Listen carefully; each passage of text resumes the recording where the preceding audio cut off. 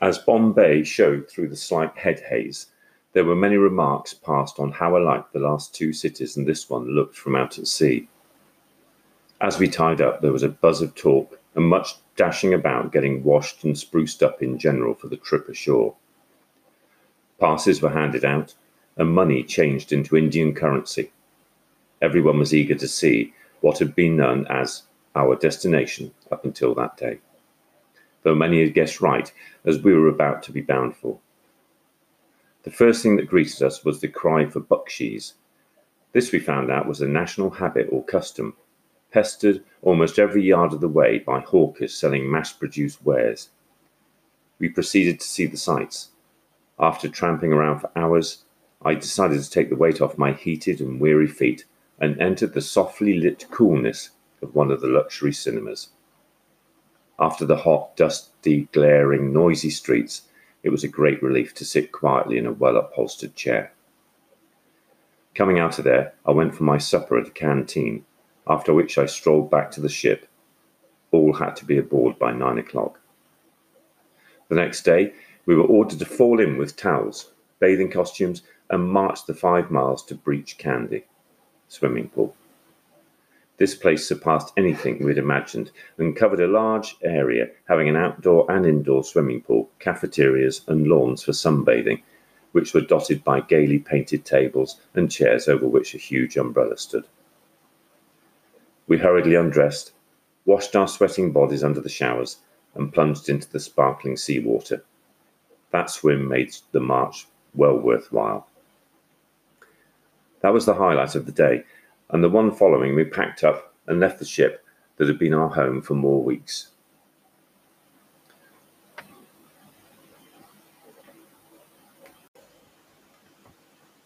As Bombay showed through the slight head haze, there were many remarks passed on how alike the two cities and this one looked from out at sea. As we tied up, there was a buzz of talk and much dashing about getting washed and spruced up in general for the trip ashore. Passes were handed out and money changed into Indian currency. Everyone was eager to see what had been known as our destination up until that day, though many had guessed right as to where we'd been bound for. The first thing that greeted us was the cry for buckshees. This we found out was a national habit or custom, pestered almost every yard of the way by hawkers selling mass-produced wares. We proceeded to see the sights. After tramping around for hours, I decided to take the weight off my heated and weary feet and entered the softly lit coolness of one of the luxury cinemas. After the hot, dusty, glaring, noisy streets, it was a great relief to sit quietly in a well-upholstered chair. Coming out of there, I went for my supper at the canteen, after which I strolled back to the ship. All had to be aboard by 9 o'clock. The next day, we were ordered to fall in with towels and bathing costumes, and we marched the 5 miles to Breach Candy swimming pool. This place surpassed anything we'd imagined and covered a large area with a heated indoor and outdoor swimming pool, cafeterias and lawns for sunbathing, which were dotted by gaily painted tables and chairs over which stood a huge umbrella.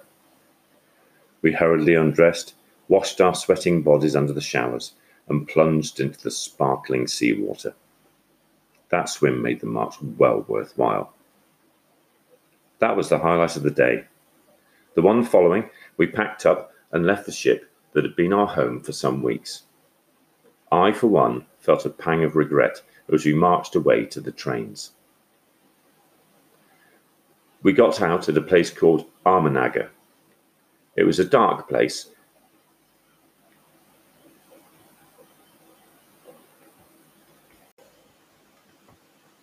As Bombay showed through the slight head haze, there were many remarks passed on how alike the two cities and this one looked from out at sea. As we tied up, there was a buzz of talk and much dashing about getting washed and spruced up in general for the trip ashore. Passes were handed out and money changed into Indian currency. Everyone was eager to see what had been known as our destination up until that day, though many had guessed right as to where we'd been bound for. The first thing that greeted us was the cry for buckshees.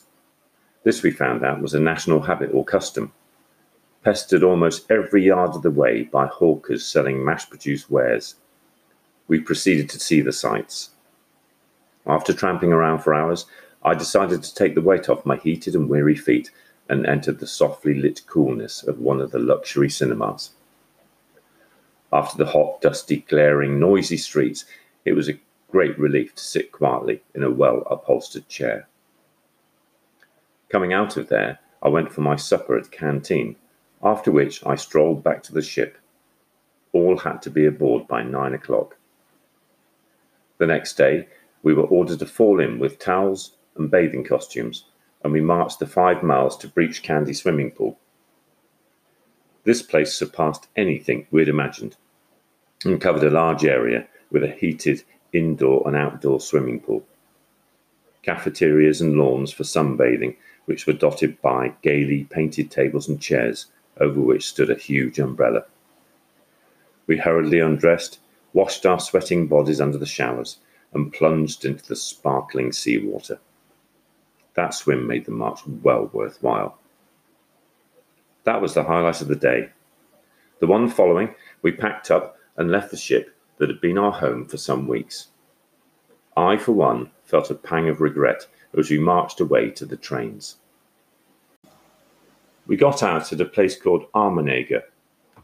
It was dark, and the place looked very dismal as we started away on the 4-mile march to the barracks. Things looked even worse when we got there. With no light, we tried to make our beds down on the wood and string charboys and put our nets up. But we were tired and tumbled into bed, with clothes on, and fell asleep.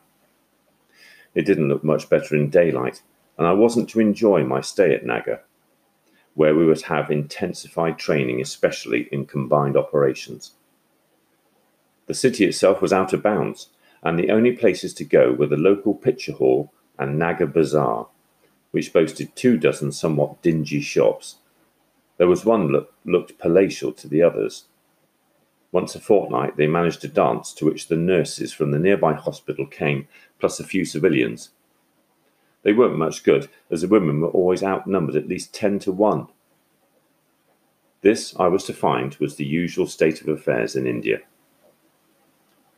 It was here that the battalion had its second casualty, when on a night manoeuvres with the carriers, Sergeant Green, who had gone forward to recce, fell down one of the big wells that dotted the countryside. The officer in charge, Lieutenant Llewellyn, made a number of gallant attempts to rescue him. They failed. His body was recovered the next day.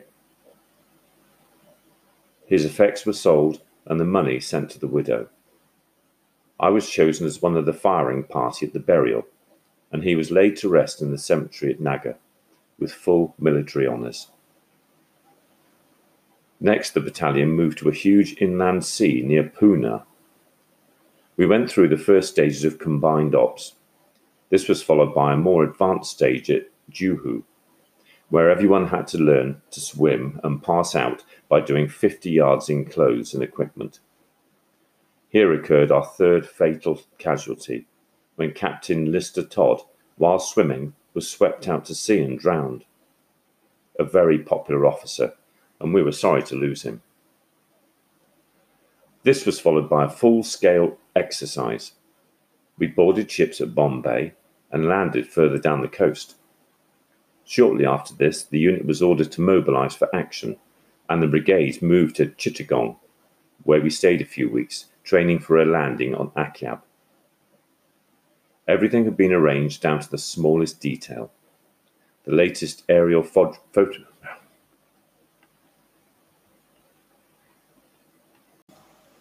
We got out at a place called Armenega.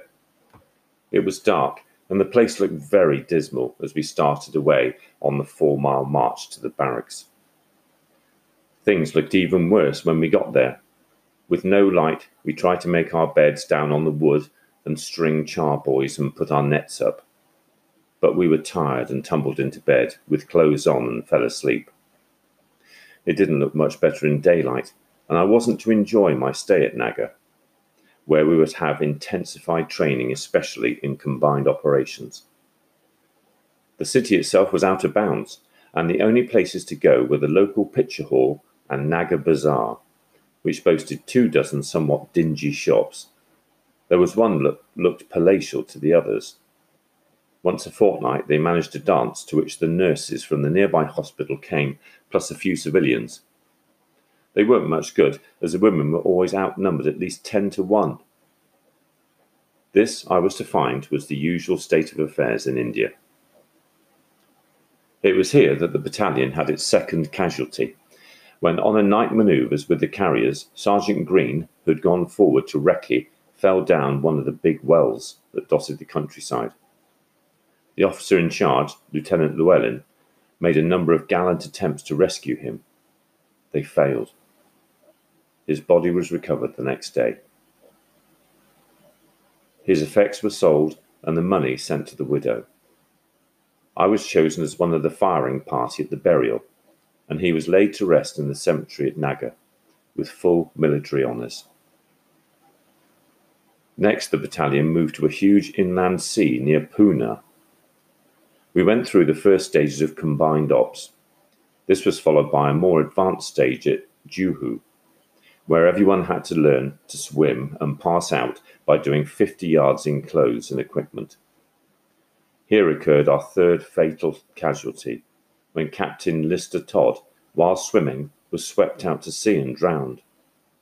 A very popular officer, and we were sorry to lose him. This was followed by a full-scale exercise. We boarded ships at Bombay and landed further down the coast. Shortly after this, the unit was ordered to mobilise for action, and the brigade moved to Chittagong, where we stayed a few weeks, training for a landing on Akyab. Everything had been arranged down to the smallest detail. The latest aerial photographs were issued and committed to memory, and we stood ready for the word to go. I was never given the far later air reconnaissance which revealed that somehow the Japs had got wind of the proposed assault and had strengthened shore defences and put up beach and underwater obstacles. Instead of this, it was decided to strike at the enemy by land, and we moved down the coast by rail and steamer truck, marching from Mongdgoy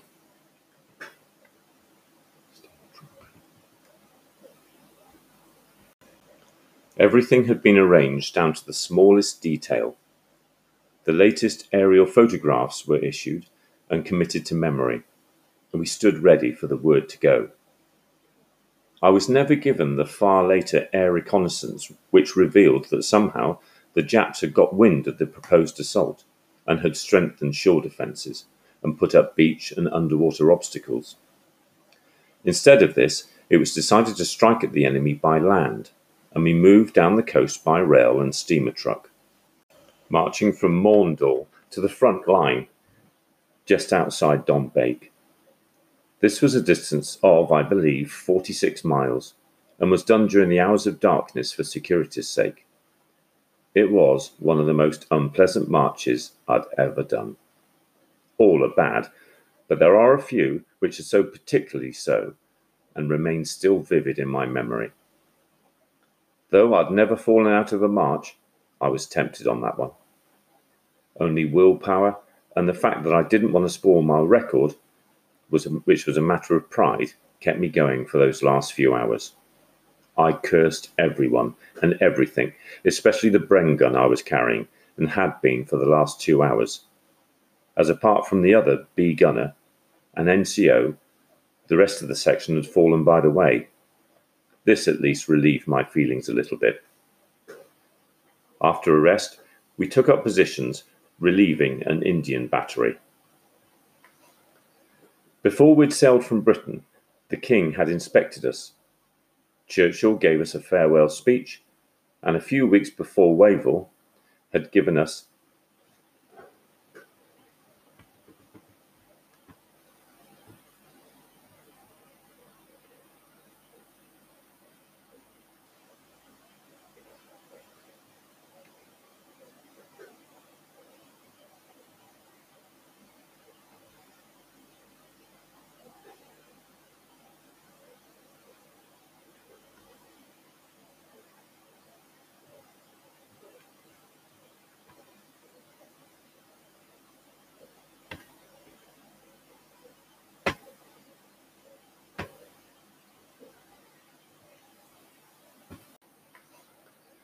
Before we'd sailed from Britain, the King had inspected us. Churchill gave us a farewell speech, and a few weeks before Wavell had given us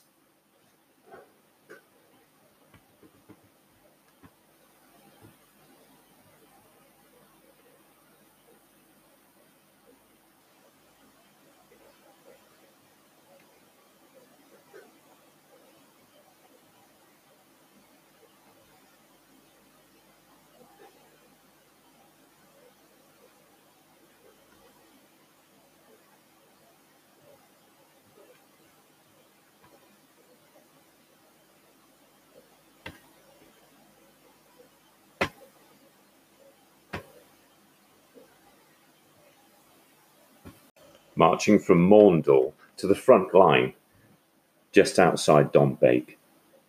This was a distance of, I believe, 46 miles, and was done during the hours of darkness for security's sake. It was one of the most unpleasant marches I'd ever done. All are bad, but there are a few which are so particularly so, and remain still vivid in my memory. Though I'd never fallen out of a march, I was tempted on that one. Only willpower and the fact that I didn't want to spoil my record, which was a matter of pride, kept me going for those last few hours. I cursed everyone and everything, especially the Bren gun I was carrying and had been for the last 2 hours. As apart from the other B gunner and NCO, the rest of the section had fallen by the way.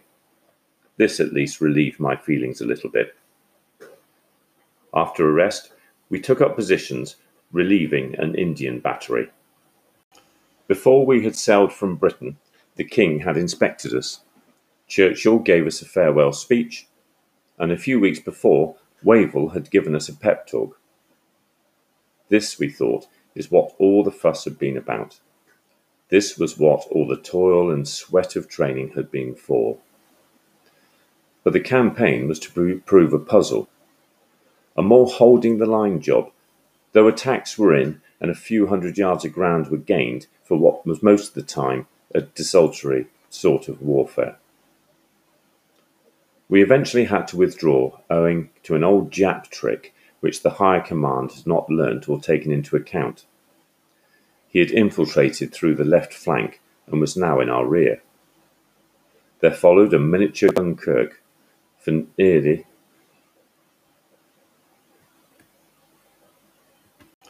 Before we had sailed from Britain, the King had inspected us.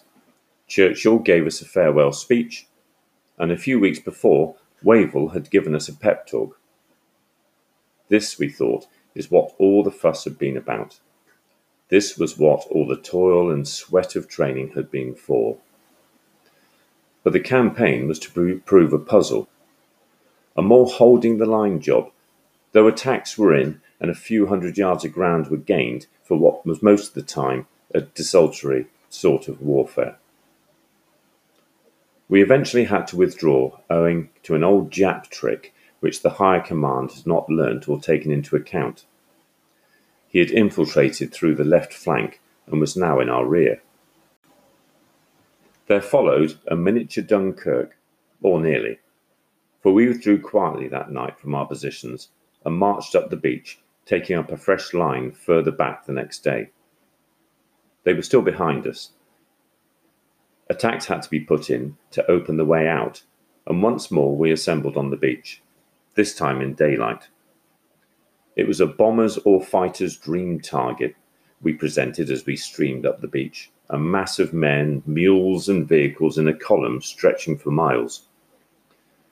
The RAs did a magnificent job here, moving between us and the enemy, frequently unlimbering their guns with speed and efficiency, which was a joy to watch, blasting the targets as they presented themselves, what was for them point-blank range. It was here that I had a very narrow escape, when just before moving off, a mortar bomb swished down at my feet, showering me with sand, but failing to explode. I broke out in a cold sweat and beat a hasty retreat, deciding to take no chances. There were dozens of mules running loose, and I grabbed one, putting it between the hills and myself, as it offered some sort of protection against anything flying around. We were fortunate that the only planes we saw that day were Hurricanes. The Japs lost a fine opportunity of annihilating us, which we found out later they had claimed to do. From Indin, we marched up the beach for about 12 miles and took up fresh positions. This time, we'd apparently left the Japs behind us, and after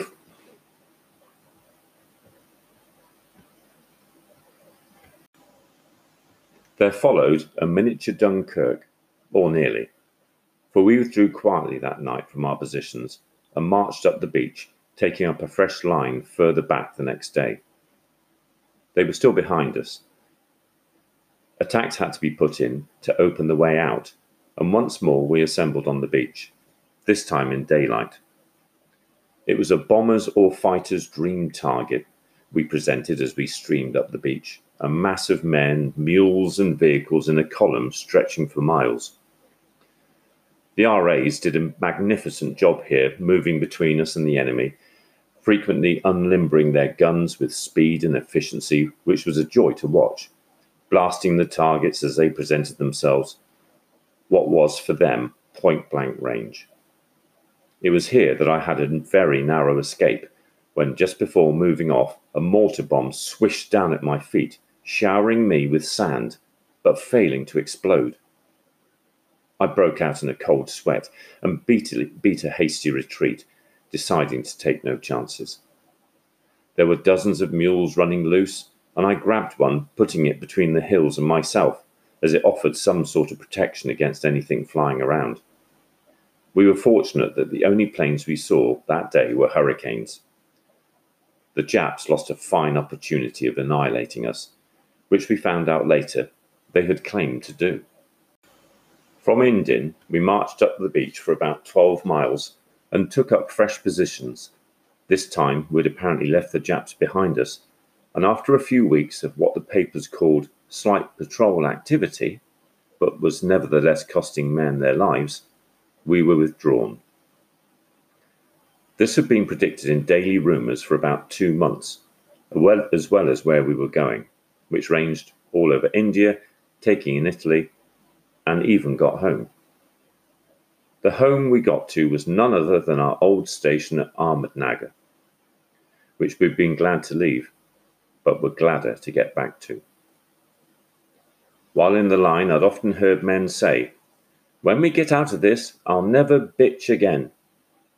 This was true for about 2 days, and then the chronic grumbling began about the same old things, but mainly about the bull or spit and polish. Once more we found ourselves pounding a barrack square doing drill. NCOs got a lecture from the RSM, fraternising with privates with whom they hadn't to be seen consorting with after duties.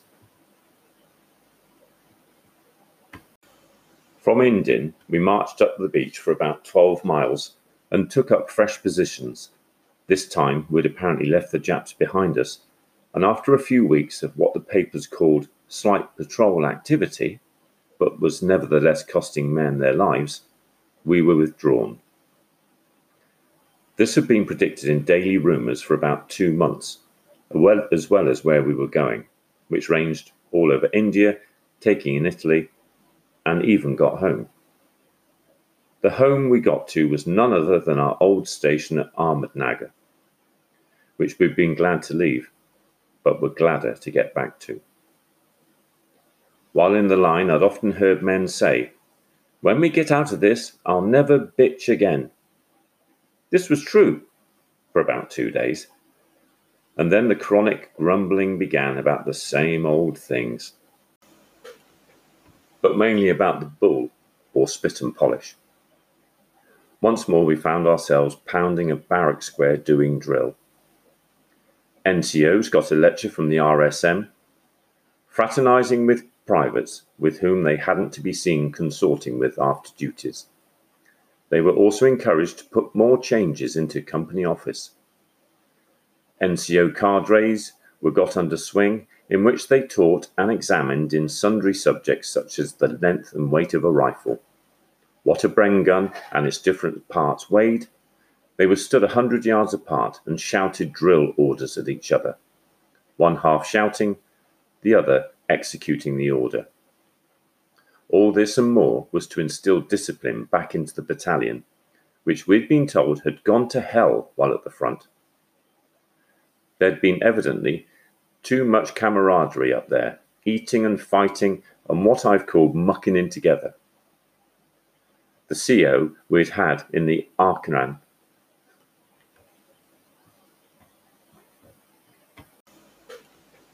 but mainly about the bull or spit and polish. Once more we found ourselves pounding a barrack square doing drill. NCOs got a lecture from the RSM, fraternising with privates with whom they hadn't to be seen consorting with after duties. They were also encouraged to put more changes into company office. NCO cadres were got under swing, in which they taught and examined in sundry subjects such as the length and weight of a rifle, what a Bren gun and its different parts weighed. They were stood 100 yards apart and shouted drill orders at each other, one half shouting, the other executing the order. All this and more was to instill discipline back into the battalion, which we'd been told had gone to hell while at the front. There'd been evidently too much camaraderie up there, eating and fighting and what I've called mucking in together. The CO we had had in the Arakan, J.A. Theobalds, who was liked and respected by all, had left us, having been promoted to BHO. The new CO, unfortunately, had a lot to live up to. Nearly everyone thought he was failing to do so, as between them, the RSO and company, they were blamed for what was now going on. It was a wonder they did not wither with the curses that were heaped upon them. The CO, however, was to prove himself a better man when in action than out. He was later killed at Kohima. Then followed 1 week of nondescript days. Christmas 1943 came along, the cooks doing us proud with a slap-up dinner followed by Christmas pudding.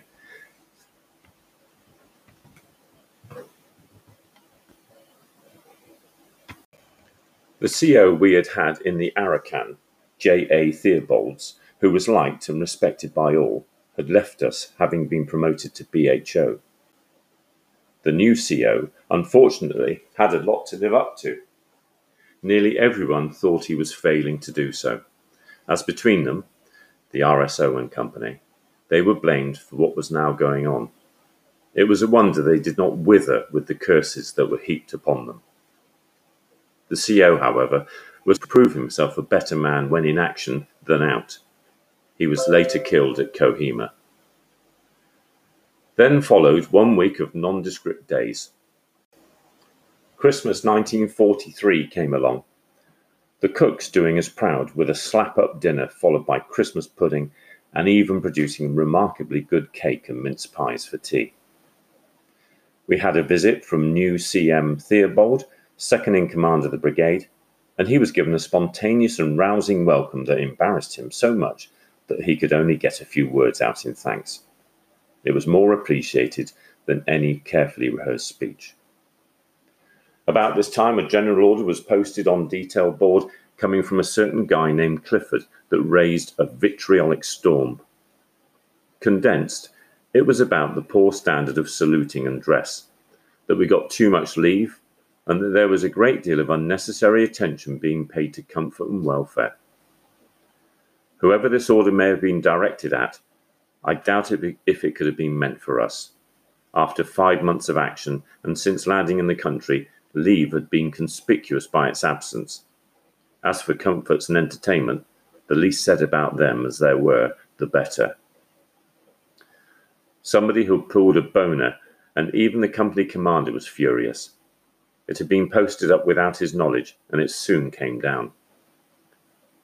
We'd seen this C&C who caused this storm when he inspected us at Mahabaleshwar.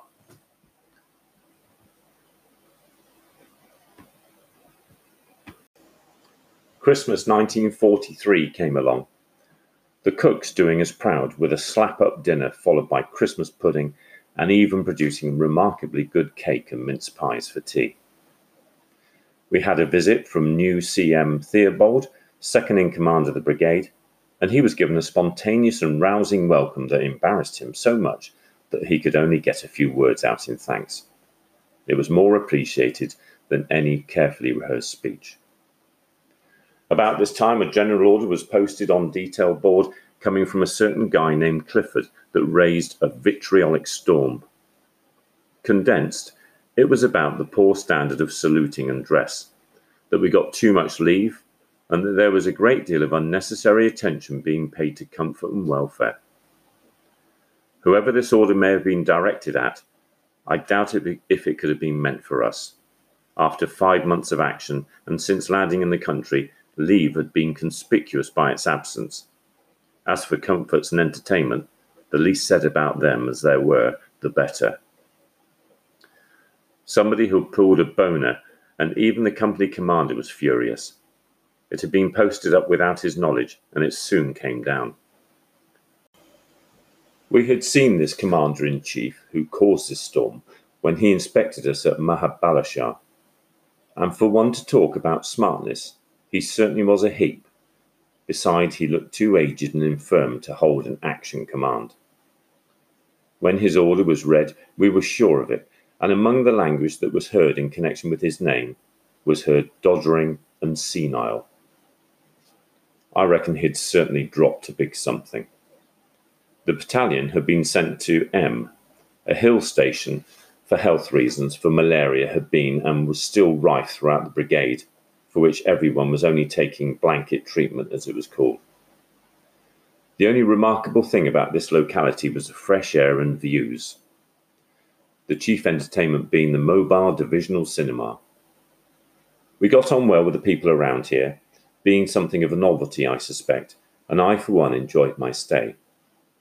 It was proved that we were not forgotten after leaving for came Christmas, and many of us received a small gift sent by the Panogagani High School, which used to throw us an occasional tea party.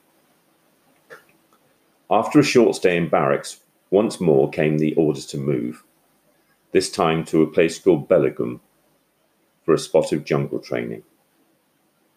After a very dusty ride, we got to the area allotted to the battalion, and on seeing it proceeded to throw a fit. We had expected it to be bad, but this was terrible. Almost virgin jungle. I'd already made my mind up that I was not going to enjoy my stay here. I proved to be wrong, for I did. What helped a lot was the MT being kept apart from the battalion, and our duties consisted of DR twice a week, going out when the trucks were moved.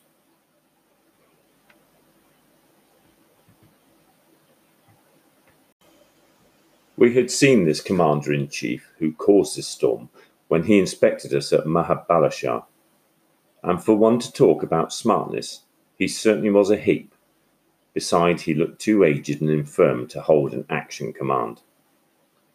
When his order was read, we were sure of it, and among the language that was heard in connection with his name was heard doddering and senile. I reckon he'd certainly dropped a big something. The battalion had been sent to M, a hill station, for health reasons, for malaria had been and was still rife throughout the brigade, for which everyone was only taking blanket treatment, as it was called. The only remarkable thing about this locality was the fresh air and views, the chief entertainment being the mobile divisional cinema. We got on well with the people around here, being something of a novelty, I suspect, and I for one enjoyed my stay. It was proved that we were not forgotten after leaving for came Christmas, and many of us received a small gift sent by the Panogagani High School, which used to throw us an occasional tea party.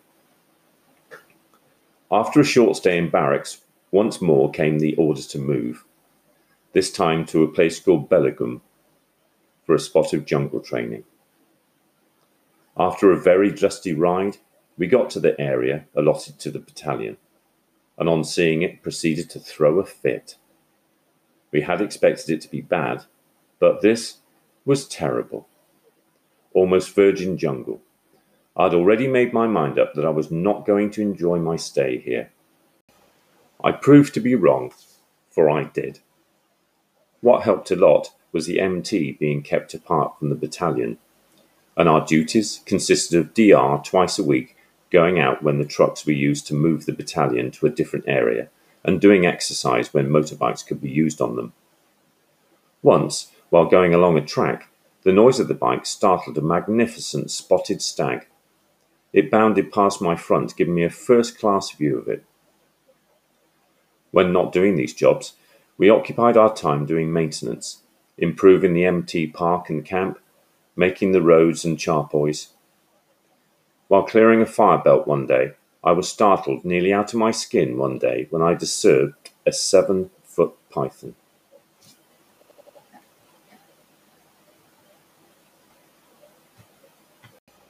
I proved to be wrong, for I did.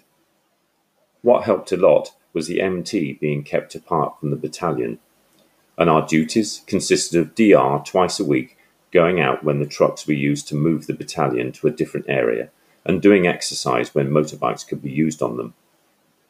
Once, while going along a track, the noise of the bike startled a magnificent spotted stag.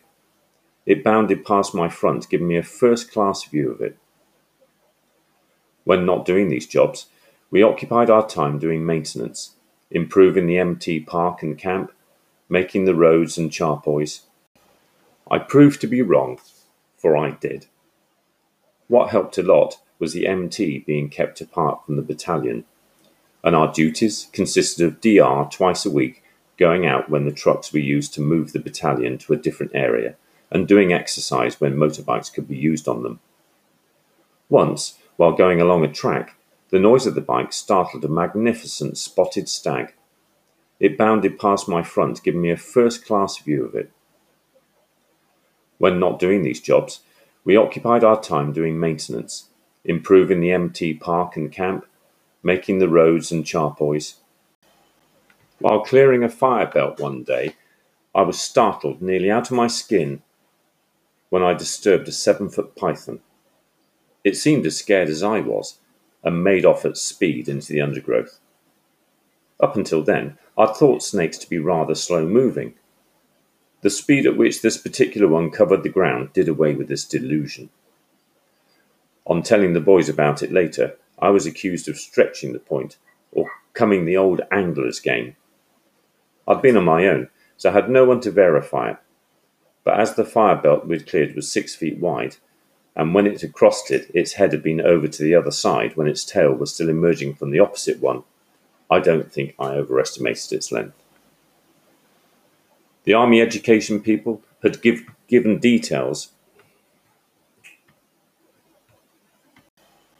While clearing a fire belt one day, I was startled nearly out of my skin when I disturbed a 7-foot python. It seemed as scared as I was, and made off at speed into the undergrowth. Up until then, I'd thought snakes to be rather slow-moving. The speed at which this particular one covered the ground did away with this delusion. On telling the boys about it later, I was accused of stretching the point, or coming the old angler's game. I'd been on my own, so I had no one to verify it. But as the fire belt we'd cleared was 6 feet wide, and when it had crossed it, its head had been over to the other side when its tail was still emerging from the opposite one, I don't think I overestimated its length. The Army education people had given details of a scheme whereby men could undergo a technical course by correspondence, and I put down for it. The Army paying so much, and I the rest. This now arrived, the first part being mathematics. By no means my favourite subject, but I got stuck into it. This passed the time away at nights. We were fairly comfortable in our quiet corner of the jungle. The scene most nights must have looked very peaceful as we lay around on our beds, hurricane lamps hanging from bamboos giving light for the varied occupations in which our attentions were directed. Some were reading, a group playing cards, others writing, and 2 of us were studying. Our haven of peace was shattered one day when along came hurried orders to move. We guessed something important was afoot, but what no one knew, though the usual crop of rumours began to go around. Training is not broken off in the middle for nothing, and there was a note of urgency in the air. Our first stop was the old barracks, where we were kitted up with gear which meant only one thing: action. New vehicles were dished out: 30 hundredweight Alvis, 15 hundredweight Bedford, Dodges, Jeeps, and this seemed queer, as they still had to be run in. They were quickly checked, oils changed and tanks filled. Kit was packed, and only essential things had to be taken. Personal stuff and what wasn't wanted on this trip had to be put in a kit bag and left behind. We'd done all this before, and on coming back found most of our gear had gone astray in the old army way. Now there was a sorting, and the queerest things folk will keep saying, "This may come in handy one day." These and a lot of unserviceable kit began flying around as owners threw it out, until the back room began to look like some strange jumble cell through which a hurricane had passed. Heart-rending decisions that only a soldier knows of had to be quickly made, but out of all this scurrying around and the chaos at last came order. We found ourselves lined up waiting for the off. There was all the operational MT carrying D Company who were going by road, the remainder of the battalion going by rail, and the D from the carrier platoon, the carriers and the rest of the platoon moved later with the battalion. 3,000 miles across India. At last the order we'd been waiting for, and away we went.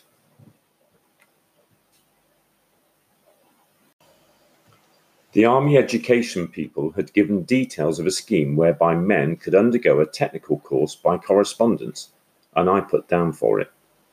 The army paying so much, and I the rest. This now arrived, the first part being mathematics. By no means my favourite subject, but I got stuck into it. This passed the time away at nights.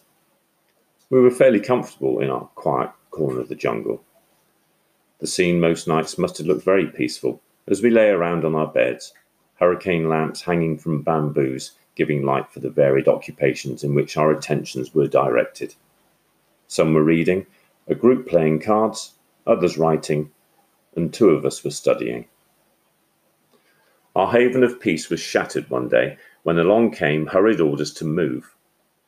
We guessed something important was afoot, but what no one knew, though the usual crop of rumours began to go around. Training is not broken off in the middle for nothing, and there was a note of urgency in the air. Our first stop was the old barracks, where we were kitted up with gear which meant only one thing: action. New vehicles were dished out: 30 hundredweight Alvis, 15 hundredweight Bedford, Dodges, Jeeps, and this seemed queer, as they still had to be run in. They were quickly checked, oils changed and tanks filled. Kit was packed, and only essential things had to be taken. Personal stuff and what wasn't wanted on this trip had to be put in a kit bag and left behind. We'd done all this before, and on coming back found most of our gear had gone astray in the old army way. Now there was a sorting, and the queerest things folk will keep saying, "This may come in handy one day." These and a lot of unserviceable kit began flying around as owners threw it out, until the back room began to look like some strange jumble cell through which a hurricane had passed. Heart-rending decisions that only a soldier knows of had to be quickly made, but out of all this scurrying around and the chaos at last came order. We now found ourselves lined up and waiting for the off.